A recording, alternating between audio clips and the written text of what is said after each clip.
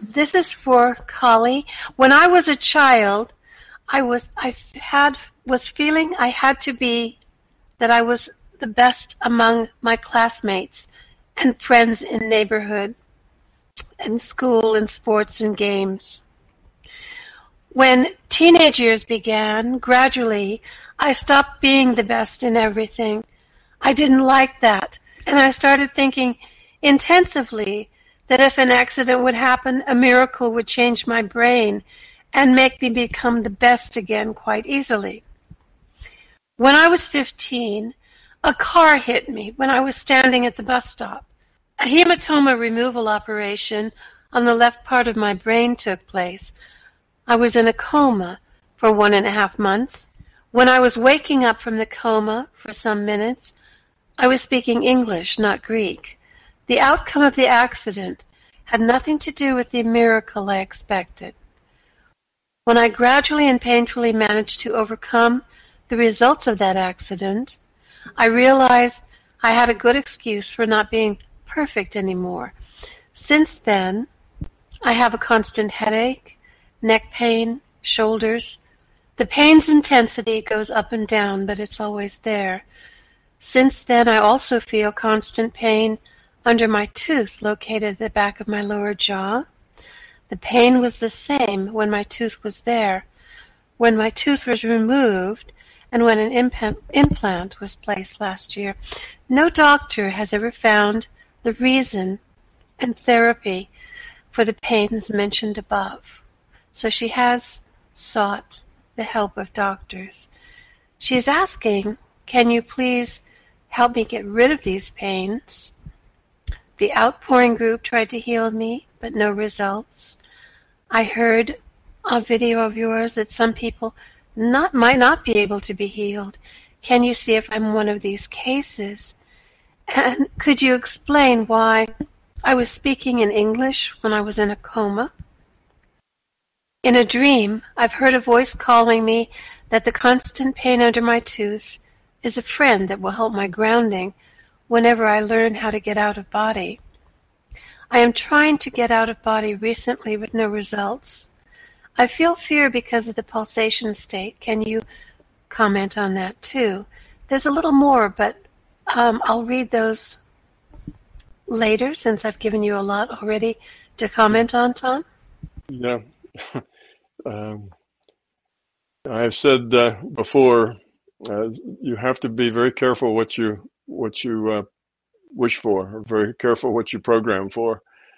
Often you will get it and then won't really like the result. Well, there's a lesson in there, and I suspect that lesson roots in the ego and the fear that was having a problem not being the best. And the idea that, an accident might fix that, well, it obviously didn't fix that. It made everything worse. And that's often the way it is when we try to make solutions from an egoic point of view. That is not that unusual that you get that kind of result from it. Now, as far as going forward, I would say your pain probably is connected to the lessons that you need to learn, and that voice that you got that said, yeah, you have this pain because, you need to outgrow certain things. You need to grow up. You need to do this. Well, it's out of body, but going out of body isn't a fix for anything. Going out of body is just basically a way of letting go of the physical reality, and then you're not in it anymore. So then you're not in your body anymore. It's not going to fix a pain, but growing up probably will. Getting rid of the fear probably will. The pain and the difficulties you're having are artifacts of the fear that you have. If you get rid of that fear, then the pains will go away by themselves. Your life will straighten out. As you evolve the quality of your consciousness, the problems that you're having will just disappear with time as you do that. So I would say focus on getting rid of the fear. Okay, you start to get in a pulsation state, and that causes fear. Well, again, the antidote for fear is courage. You just have to accept. What is the fear? Say, all right, I'm having a pulsation state. What's the fear? For most people at that stage, in a pulsation state, the fear is being out of control. They're no longer in control. And that's scary because this thing is happening to them. And when things happen to them and they're not controlling it, that's frightening. They want to be in control of anything that happens to them, the things that they feel. And that fear of not being in control is the thing that probably gets you when it's a pulsation state. What you could do to oppose that is just let the pulsations go. Don't focus on them. The more you focus on them, the worse they'll get, the bigger they'll get. Sometimes they'll get almost violent. If you just say, okay, pulsations, do your thing. I'll ride you like a bucking bronco. I'm just going to hang in here and you go ahead and do what you're going to do and I'll be with you. I'm just going to hang in here with you and I won't, get any kind of emotional reaction to them. I'm just going to experience them. Then you will see they will very quickly quiet down and won't have to get your attention by being so violent or so demanding. So you just have to let the fear go, accept them. Sometimes people fear, oh, what is that vibration? It's going to throw me out into some other world and I don't know anything about this world. What if it's scary? What if there's a big monster over there with big teeth and's hungry and it throws me out into this world right in front of that monster and it eats me? What then?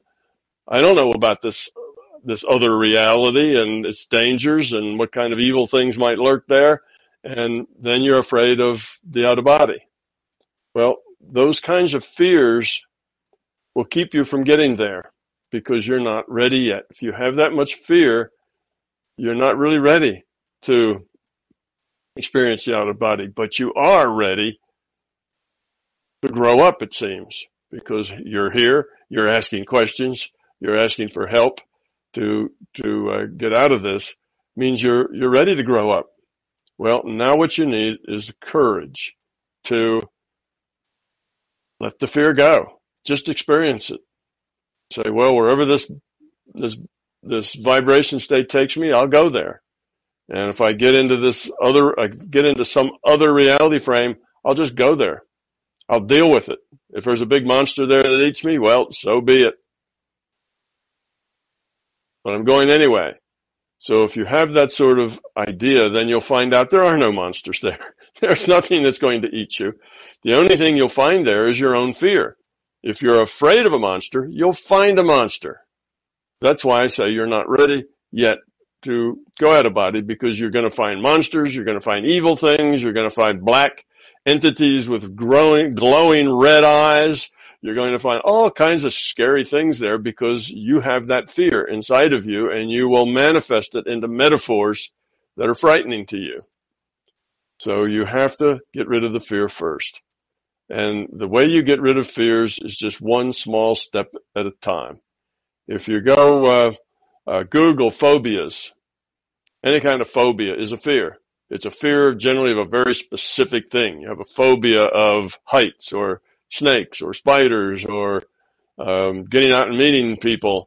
Whatever that is, you'll see that the process that is prescribed for that is to just go slowly. Take one little step into that fear and accept it, and then you can step back. Then take another step into it, and then come back, and then take 2 steps into it, and you just slowly work your way through it. But because it's slow, you have to have stick-to-itiveness. You have to have gumption that lasts. If it's something you work at for 2 weeks and you're not successful, so you give it up, then that will probably not work for you. It's not going to take 2 weeks. It's probably going to take 2 years or maybe 2 decades. I don't know. But you need to be determined that you will get rid of the fear and keep working at it. Also, if you read about phobias, you'll see that they generally don't go away in a week or two. They're often months, sometimes many months, sometimes years before people can deal with them. And that's a very specific fear that makes it easier to deal with. Your fear is more general, which makes it harder to deal with. So you're going to need to have stick-to-itiveness, gumption, courage, just to keep working, pushing that fear out of your way a little more and a little more. Go further with that pulsation state. Decide that you're just going to let it happen and not worry about it, not give it energy. See, as soon as you get fearful of it, it gets bigger. It kind of grows on your fear energy. So by getting rid of the fear, that stuff will go away. And then what you'll find out is once you get rid of the fear, you're so much happier person. You're so much lighter. Life is so much easier. Relationships get better. Everything in your life will start to get better. So that's the way to deal with fear. It just takes courage. There's no other way. There's no pill you can take that'll help you get rid of fear. It just takes courage, and you have to go beyond it. And it is not easy to do. It will take constant effort on your part, a sincere desire over a long period of time to do it. But if you have that desire over a long period of time, you will do it. It is a thing that I can guarantee that you will succeed if you have that strong intent and you keep after it. You will succeed. You will win. You will get rid of the fear. Just that focused intent will raise the probability that that fear will go away, and it will go away in bits and pieces until eventually it's gone altogether. The biggest mistake is for people to say, I can't, or I tried for a week and it didn't work. Those things, it's not going to, if you think in your mind, I can't, well, then you won't be able to, because that's a fear that you can't. So, that's just another fear.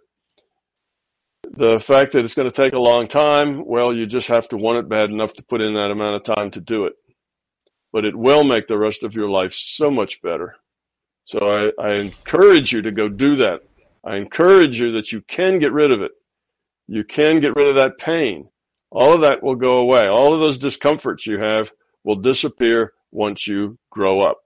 Once you get rid of that ego, get rid of that fear, get rid of your beliefs, and just be, those things will start to go away. They're there because of the fear that you have, mostly. They're not there because of some objective reason. They're there mostly for a subjective reason, which is the fear.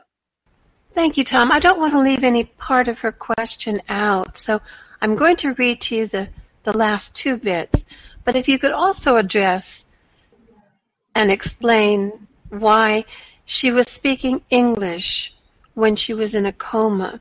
The second part of the question is, while my English is not good, when I read My Big Toe and other English books, I spend many hours looking at unknown words in the dictionary. Is there a way to make my English as good as my Greek? Even if I have a good job, I struggle financially. I'm a single mother and I work around 10 to 12 hours a day. I do loads of manifestation techniques on alpha and theta brainwaves, similar to the Silva method, and by myself and with the help of teachers, but nothing seems to work, and I think you've addressed this. Can you see if there's a specific reason or lesson I have to overcome in order for the LCS to open this abundance and easier life for me? Yeah, I would say that you spoke English while you were out, just because that is a very odd thing to do, and the system had you do that. I mean, after all, you were in a coma, so it wasn't that you were really speaking English. Your body spoke the English. I suspect you can look at that as a sign that what was happening to you was part of your own creation between you and the larger consciousness system. So that the system spoke some English, which was unexpected since you didn't know English. That's a good sign that there's a connection there. This is not just a random event, something that just happened to happen to you, but something the system is working with you. The system is involved with you. That's good. That's good news. It's aware of you. and you have to get rid of the fear. There is nothing that's going to take it away from you. You have to get rid of it. It's not like somebody will, the system will come down and make all your fears go away. That doesn't happen. You have to do that on your own. That's the nature of this place. It's the nature of consciousness. You have to change who you are with your own free will choices. Nobody can do it for you. So that is a key idea. You're going to have to work on it. You're going to have to find that courage. You're going to have to take the time. And the reason that your manifestations are not working very well for you is because you're doing them probably more from the intellectual level and not as much from the being level. And because they are probably more about you and what you want than they are about growing up and becoming love. The system doesn't support a lot of stuff that is going to make you feel better, because it makes your ego feel better. It doesn't support that sort of thing. It won't stop it. It just doesn't support it. What it will support is you using your intent to develop your courage, to develop your stamina, to develop your desire to get rid of the fear. Then the system will work with manifesting that. But if you want to manifest a nice house in the suburbs with 2 cars in the garage, then the system's not going to work for that. It's not going to work that much to give you a better job or that sort of thing. That's yours to create from your own choices. Now you can still program some of that, and the system will not make it happen. It just won't go to the extra energy to make it happen. But you'll have to learn how to get down into the being level as you use your intent and not make it from the intellectual level, which makes it more of a wish, which is just not very effective. Wishing for it. Get into that state where you are in that alpha or theta state. Let go of your thoughts. Exist just at the feeling level, and then put energy into what you're trying to manifest. And again, if it's manifesting things that are on your way to growing up, that'll be good. If it's just stuff to make your life easy, that probably isn't going to happen.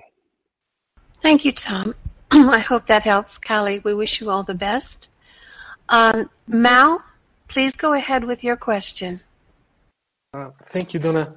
Yes, Tom, well, the question I wrote has already been answered in other videos, but I have a new one. It's this one.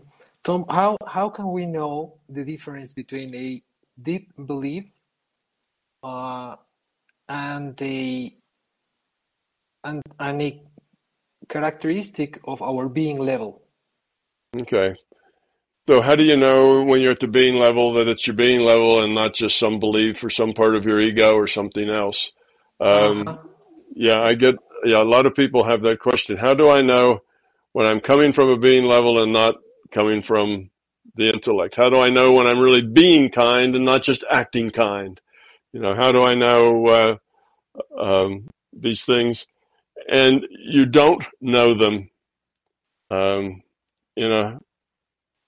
at a moment to moment when you're doing them. There's no way to tell exactly what your motivation is or where it's coming from until you succeed. It's one of these things about pulling yourself up by the bootstraps. You're not there until you get there. Like, you're not going to be aware of those things until after you've already grown enough to be aware of those things. So in the process of growing up, it's difficult because you're not aware enough to be aware of those things. The more you grow up, the more that awareness develops, which means you just have to pull yourself up by your bootstraps, just one little increment at a time.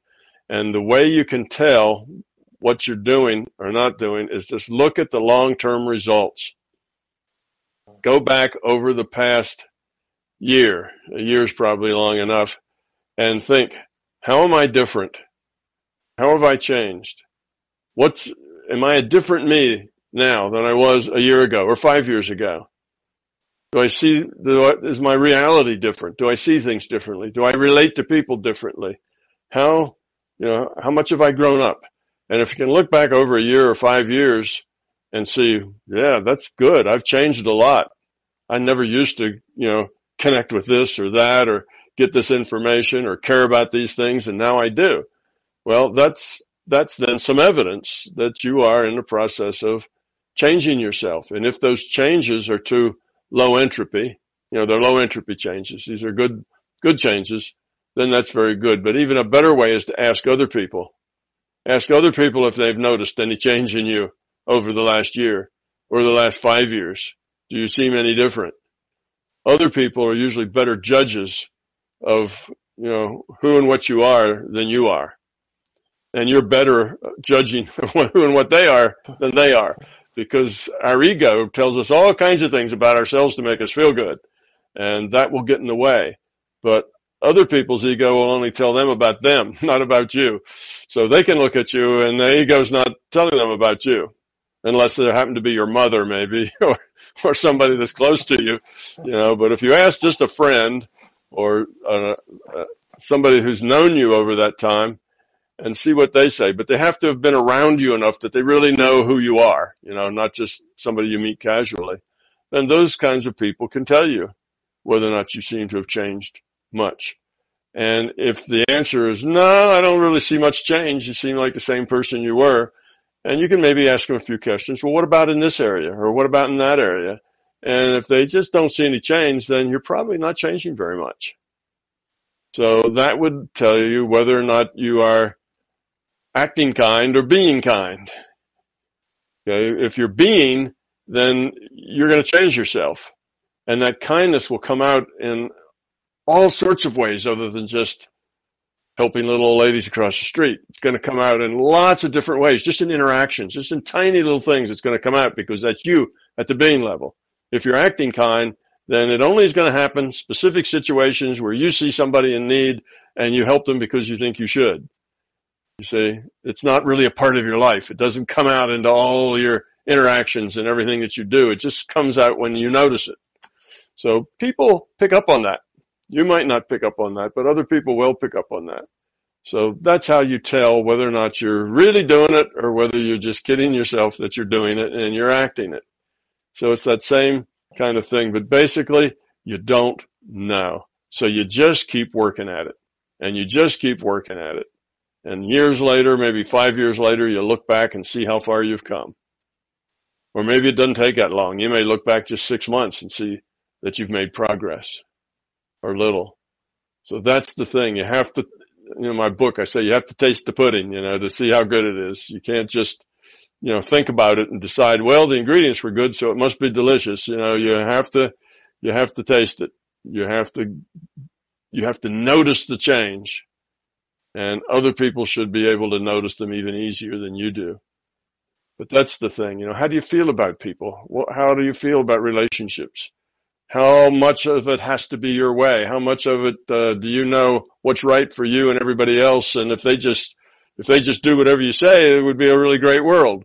How much do you think that way? And how much do you think in the way of, well, everybody just is who they are, and I'll care for them and support them best I can. And help them maybe learn something as I help myself learn something as I try to be, loving to them. So it depends on how do you approach things and people. Is it mostly from ego or is it mostly not? It's mostly from love. So those are the kind of hard questions you ask and see if there's any sort of change. But you won't know. There isn't any test. I tell people that if you want to see how you're doing, look at your emotions. How do you feel? If your emotions are always positive and upbeat and happy and great and, joy and love and peace and, you feel secure, you feel, rewarded, your life is a good life. You feel that very positive, then you're probably doing things very well. If you're a person who gets angry, gets upset, gets annoyed, gets frustrated, then you're probably not doing so well. So your emotions will tell you how negative are your emotions and how positive are your emotions. If they're 90% positive and 10% negative, you're doing really well. If it's the other way around, they're 90% negative and 10% positive, you still have a lot of work yet to do. How much do you complain? How much do you put other people down. Oh, look at that idiot in that car. They don't know what they're doing. Come on, guy, go. Step on the gas. What's the matter with you? And you get angry and upset with people who are not doing it the way you want them to do it. You see, that's not a good sign. So it's just those little things in life that will tell you, are all your emotions tend to be positive, or are they not positive, like being aggravated with people who aren't doing it right because they're not doing it the way you want them to do it. Okay, Tom, would it be useful to try to see what was your first reaction before thinking in a that helps. situation? Yes, that helps too, because if you're acting, then you'll get that first reaction and then you'll cover it up. Like, let's say you're trying to be nice, so you feel the anger coming on, but then you stuff that down and smile instead. Yes, that first reaction is you, and that second reaction is you acting. So if your actions are different than the first reaction and the last reaction are different, then you're acting. You're not really being real. So yeah, that would be one way of looking at it. What's that very first thing that comes? And don't feel bad if that first thing that comes is anger or something negative. That's just the way we are. We're not a really grown up bunch of people. But just take the idea, yeah, that's the way it is. Accept it. Don't try to justify it. Just own it and say, that's the way it is. I'll try to be better.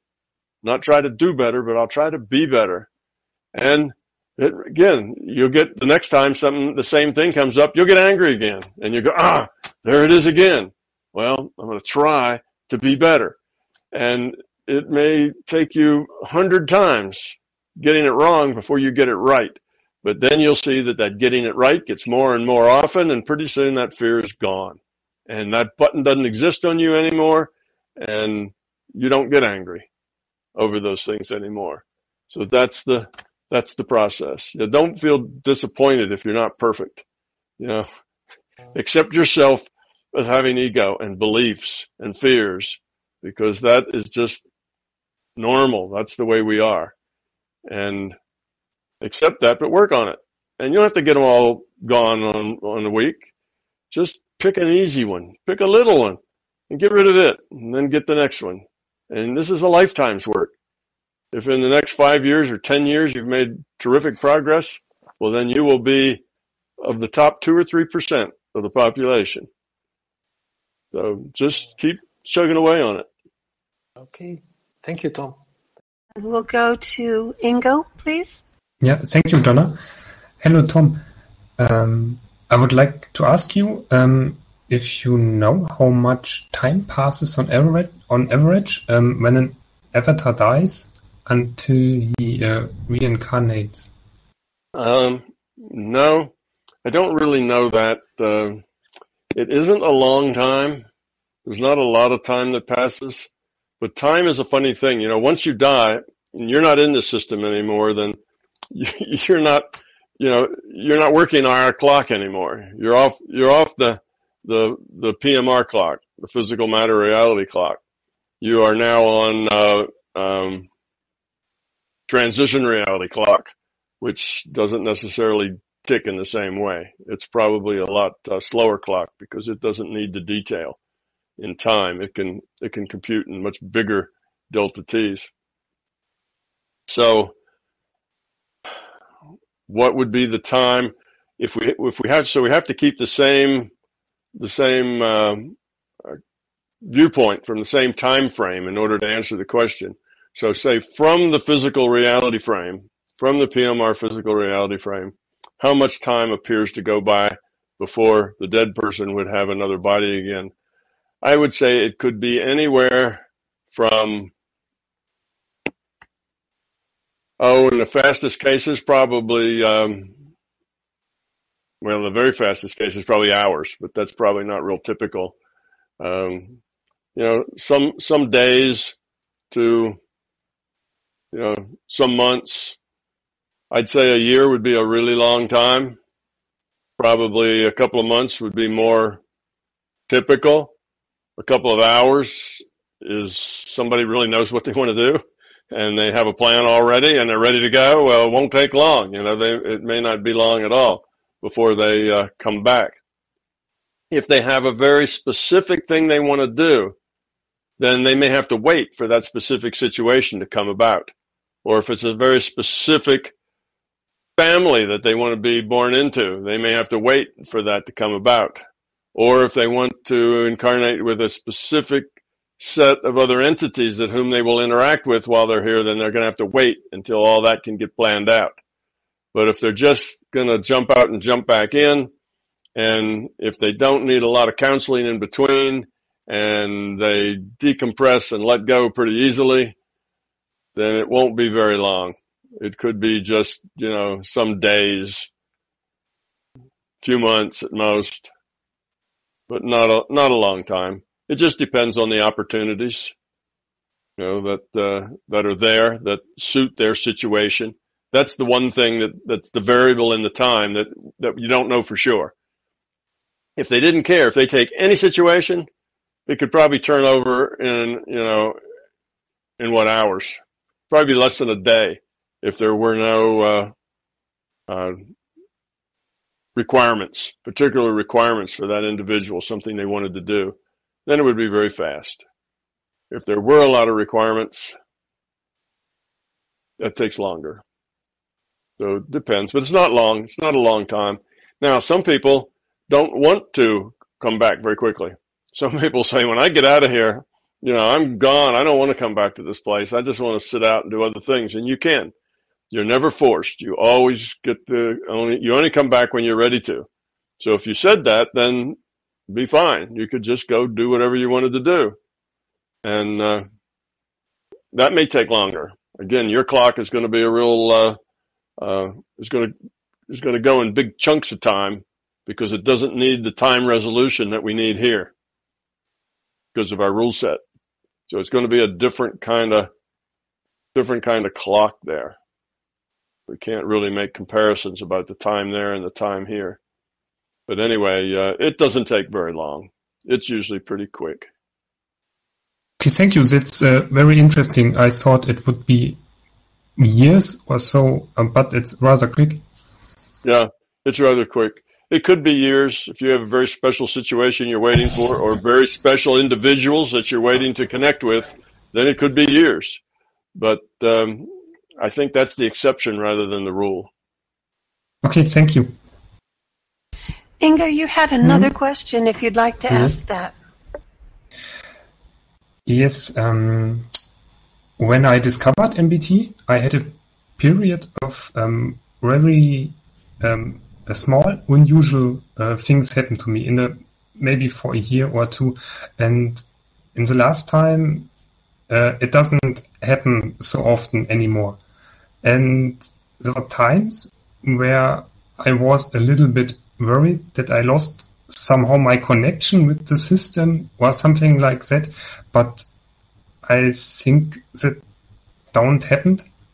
What is your opinion to that?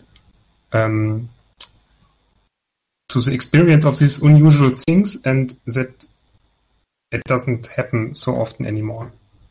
Yeah, that is not unusual. It's a pretty typical process. People often have a lot of unusual experiences, paranormal experiences, and experiences of interactions with things other than the objective physical world.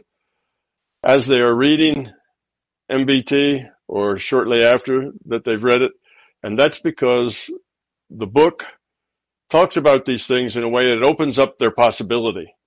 So before there was no possibility of these things. It wasn't something that was in your mind. Just like the scientists back in the 1920s couldn't come up with the idea of virtual reality because it just wasn't there in their mindset. It wasn't a concept that they could have. It didn't mean anything. The whole concept of a virtual reality hadn't been born yet. So they couldn't get there. That's one reason. You read MBT and it's suddenly you see a lot of possibilities that you didn't see before. And those, just being aware of the possibilities makes just a lot of things happen because you're open to the possibilities more than you were before. And then as those things happen, well, they attract your attention and now you're even more open because look what just happened. And that was weird. And that was kind of neat. So the more you have them, the more it kind of opens you to them. So it kind of snowballs for a while and gets more and more. But then life gets overcome by events, normal things. They're not that exciting anymore because they've happened to you a lot, these unusual things. So they don't have quite the same emotional energy in them because they're now, no, not necessarily old hat, but they're not as new and exciting as they used to be. So life starts to overcome, other things get in the way, and you just kind of lose it. That is kind of typical progression. I find in meditation that it comes and goes. It's very common for people to get into a time where they're meditating every day. And they might do that for 6 months or a year or 2 years, and then they'll get into a period where they don't meditate at all. That every day will go to every other day, to every week, to every other week, and just kind of falls off, and pretty soon they don't meditate anymore. And then 6 months or a year goes by and they miss it. They feel like, yeah, I used to meditate. Now I'm not doing anything, and do they want to get back to it? And maybe they do, maybe they don't. They may let it go for a while. And then something will happen and they'll just get interested in it again. And then they'll start meditating every other week, and then every week, and then every day, and they get back to where they're immersed in it. And those kinds of wax and wanes, or ebb and tide, or whatever that the words are for, comes and goes, those are normal. And I think a lot of times what's going on is that you have a lot of experiences, and now you need some time just to process that. At first, the experiences are kind of exciting and energizing when they happen, but you have to process that into, how is this a part of my life? How is it, instead of it just being an extra thing I do on the side, it has to become a part of who you are, a part of your life. And that takes time. That's the kind of integration phase. And during the integration phase, you don't need a whole lot of new things to integrate. So you get a lot of new experiences, then you take some months or years to integrate them into your life. And then you have an interest of getting a lot more new things. And then you integrate those into your life. And it just goes that way. So your interest in the non-physical, your interest in exploring the larger conscious system, your interest in meditating will come and go. And I think that's natural, as it needs to, as you have to integrate these experiences and bring them into you at the being level, not just an experience, but part of your life. So each time you go back to it, it's a little different. Yeah, you still have some exciting things, but it's really in a different context now because you're a different person. So you get them, and you grow a little more and a little faster each time you come back to it. So I think that's normal. Don't feel like, oh, I had it, no, I lost it. Oh, no, I'm back to where I started. It's not like that. You started, you've integrated things. It's changed you. You're different now. And when you get back to it, you'll see things will happen a little differently next time. There'll be a little more meaning. It won't be quite so much gee whiz, but there'll be a little more meaning to it, a little more substantial. And then you'll drift out of it again. So I think that's just normal. It comes and it goes, and that's okay. When it goes, let it go. Don't feel bad about it. When it comes back, work on it and realize it's probably going to go again before it comes back again. Okay, Thank you, Tom. Oh, okay. Please go ahead. Thank you. It's okay, Donna. Right. I just want to say thank you. Okay, thanks. Frank, how's your microphone? Not. Okay. I will read your question. Okay. Frank has a question. You've previously been asked why, when we're born into this PMR, we don't know that it's a virtual reality. You've replied that if we knew it was a virtual reality, we'd likely be trying to game the system. We'd only be acting good instead of being good. This wouldn't make for efficient learning. But now with your quantum mechanics experiments, you're working towards a goal of a global paradigm shift so that scientists and then everyone else on the planet will understand that this is a virtual reality. How to reconcile these two? wouldn't the global paradigm shift also mean that most people on the planet would only act good instead of be good? Yes, they probably will in the beginning. That's often the way people approach growing up. They start acting. You know, what is the phrase? Fake it till you make it. They start acting, and in the process of being, that acting is like the ramp that helps them go there. So yes, that's the case. We come here and we don't have any memory of our past experiences. We don't have any memory of our past lifetimes. And the advantage there is that we start off fresh each time. Well, now people will know they're in a virtual reality. They won't know really any of their past experiences anymore. They are still having to start off fresh each time, but they will have an idea, hopefully, that the point of being this, that there is a way to win the game. You know, there is a way to work the game, and that is to become love. You know, that's the winning hand, not to build up an ego and have everything your way. That's not a winning hand, even if it makes you rich. That's a losing hand. So once people have an idea it's a virtual reality, I'm hoping they'll have an idea that love is the answer, and they need to grow up and find, you know, a more low entropy state, a higher quality, a consciousness state in order to live in. That's the hope. Okay, some of them will, when they first get the news that this is a virtual reality, some of them will say, oh, well then, nothing's important. It's a virtual reality. So if I go out and kill somebody, I'm not really killing anybody. I'm just getting rid of some avatar, but the consciousness is going to be just fine. So I can do anything, anywhere to anyone, and it doesn't matter because it's just a virtual reality. And that is a downside, that some people will have that attitude because they've played, you know, the virtual reality games that are mostly violent. You know, where you drive around in your car and mug little old ladies in alleys and, you know, murder people and stuff like that.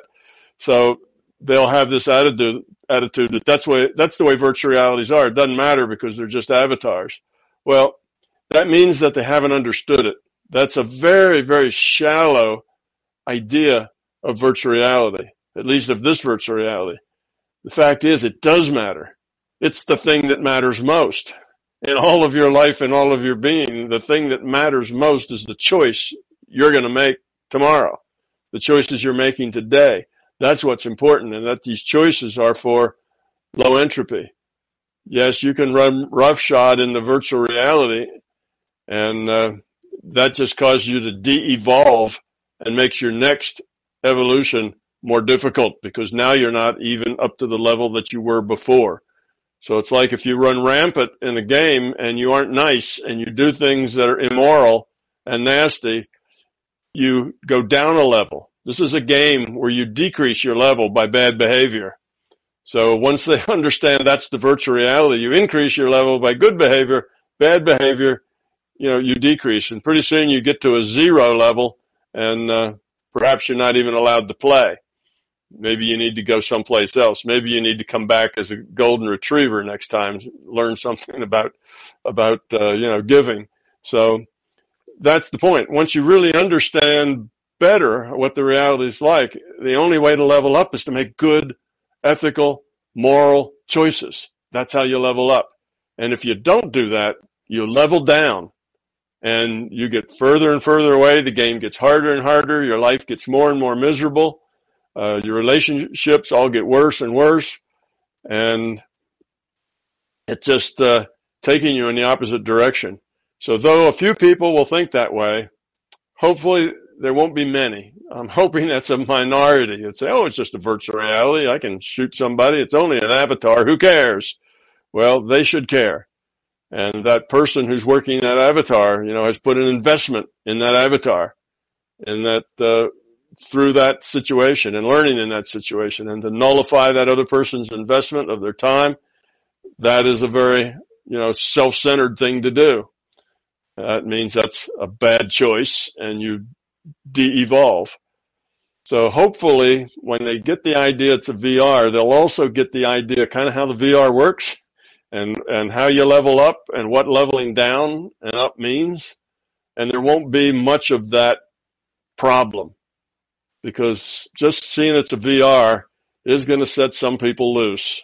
Like, it doesn't matter. There's a lot of people now in this reality don't know it's a VR, and they feel that way anyway, that it doesn't matter. You know, most of the hoodlums and criminals and people who do awful things are people who just feel like it doesn't matter. They can do whatever they want. If it hurts other people, so what? It's not my problem. You know, that's their attitude.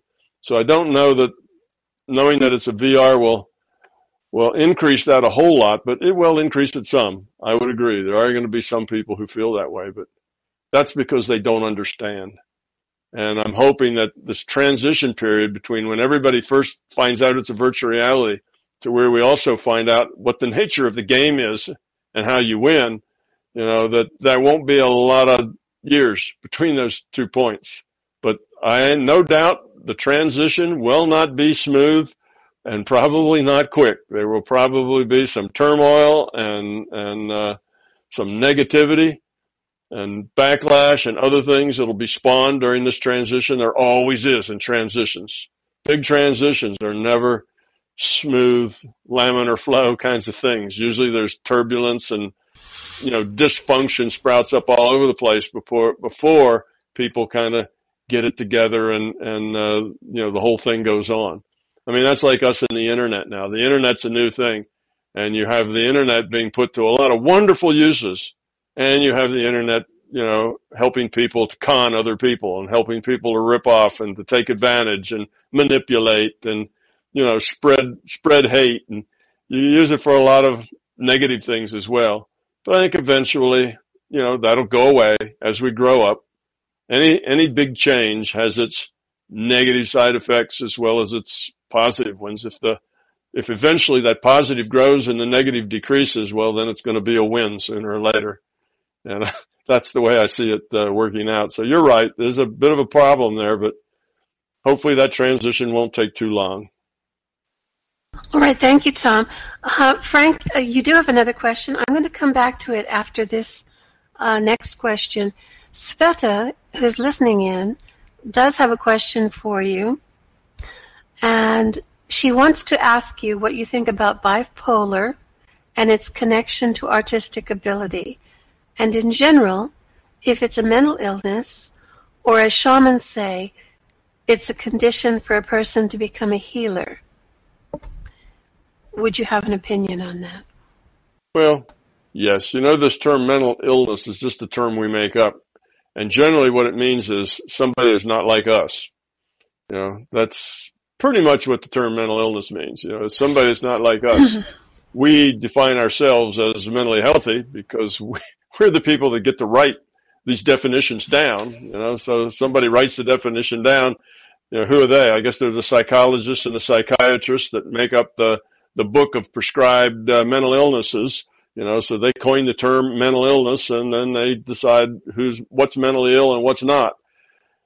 And people who are very different from us in the way they think and the way they look at the world and the way they feel, you know, well, being not like us, we generally call that a mental illness. That doesn't necessarily mean that it can't be an advantage or that there aren't good sides to it as well.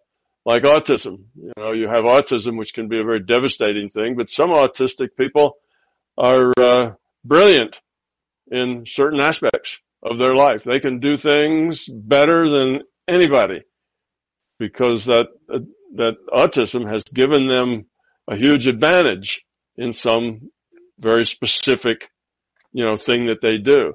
So it can be like that. You know, people who are blind learn to hear things that normal people don't hear. People who are deaf learn to see things that normal people don't see. You know, so there's some advantage in not being like everybody else.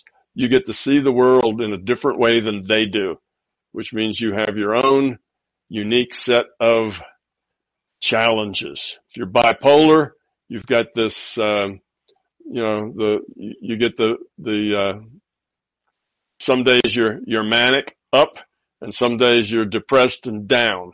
And you can go from very depressed to very, you know, to very up. So you're in charge of the world and everything is great. And then the world sucks and you're at the bottom of a garbage pit and it's terrible.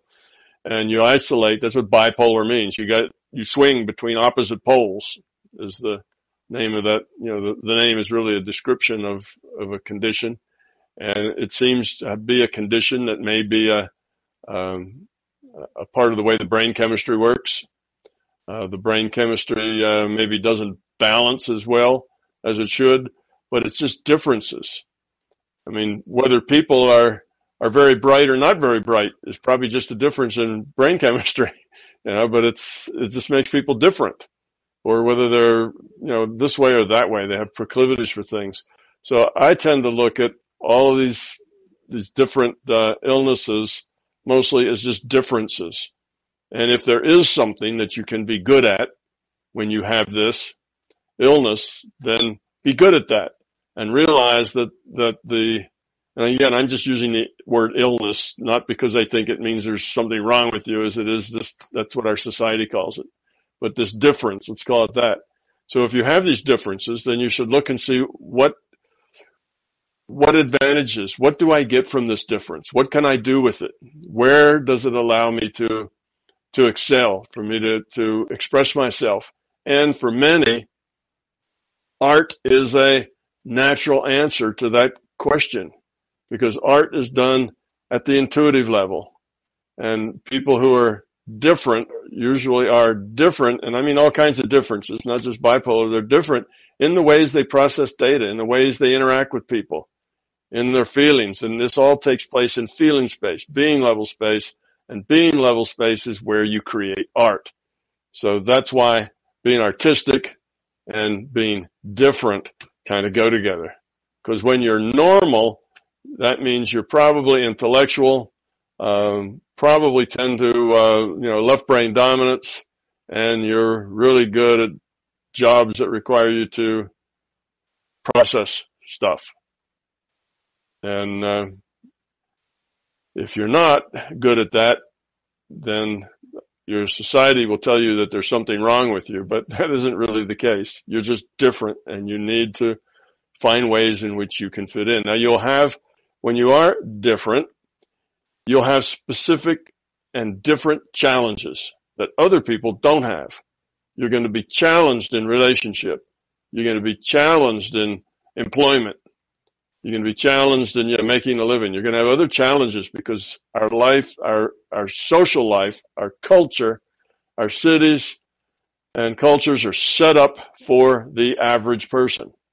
The average person has nice little thoroughfares and byways made just for them, and they slip right down them, and they go out and they eventually end up with a college degree and 2.5 children, living in the suburbs, with 2 cars and 2 dogs. And that's just average. And that's where you end up if you just fit all those little pre-made slots and slide right along from one thing to the next and so on, and everything just kind of fits for you. That's what your culture is made for those people. That's what all our processes are made for.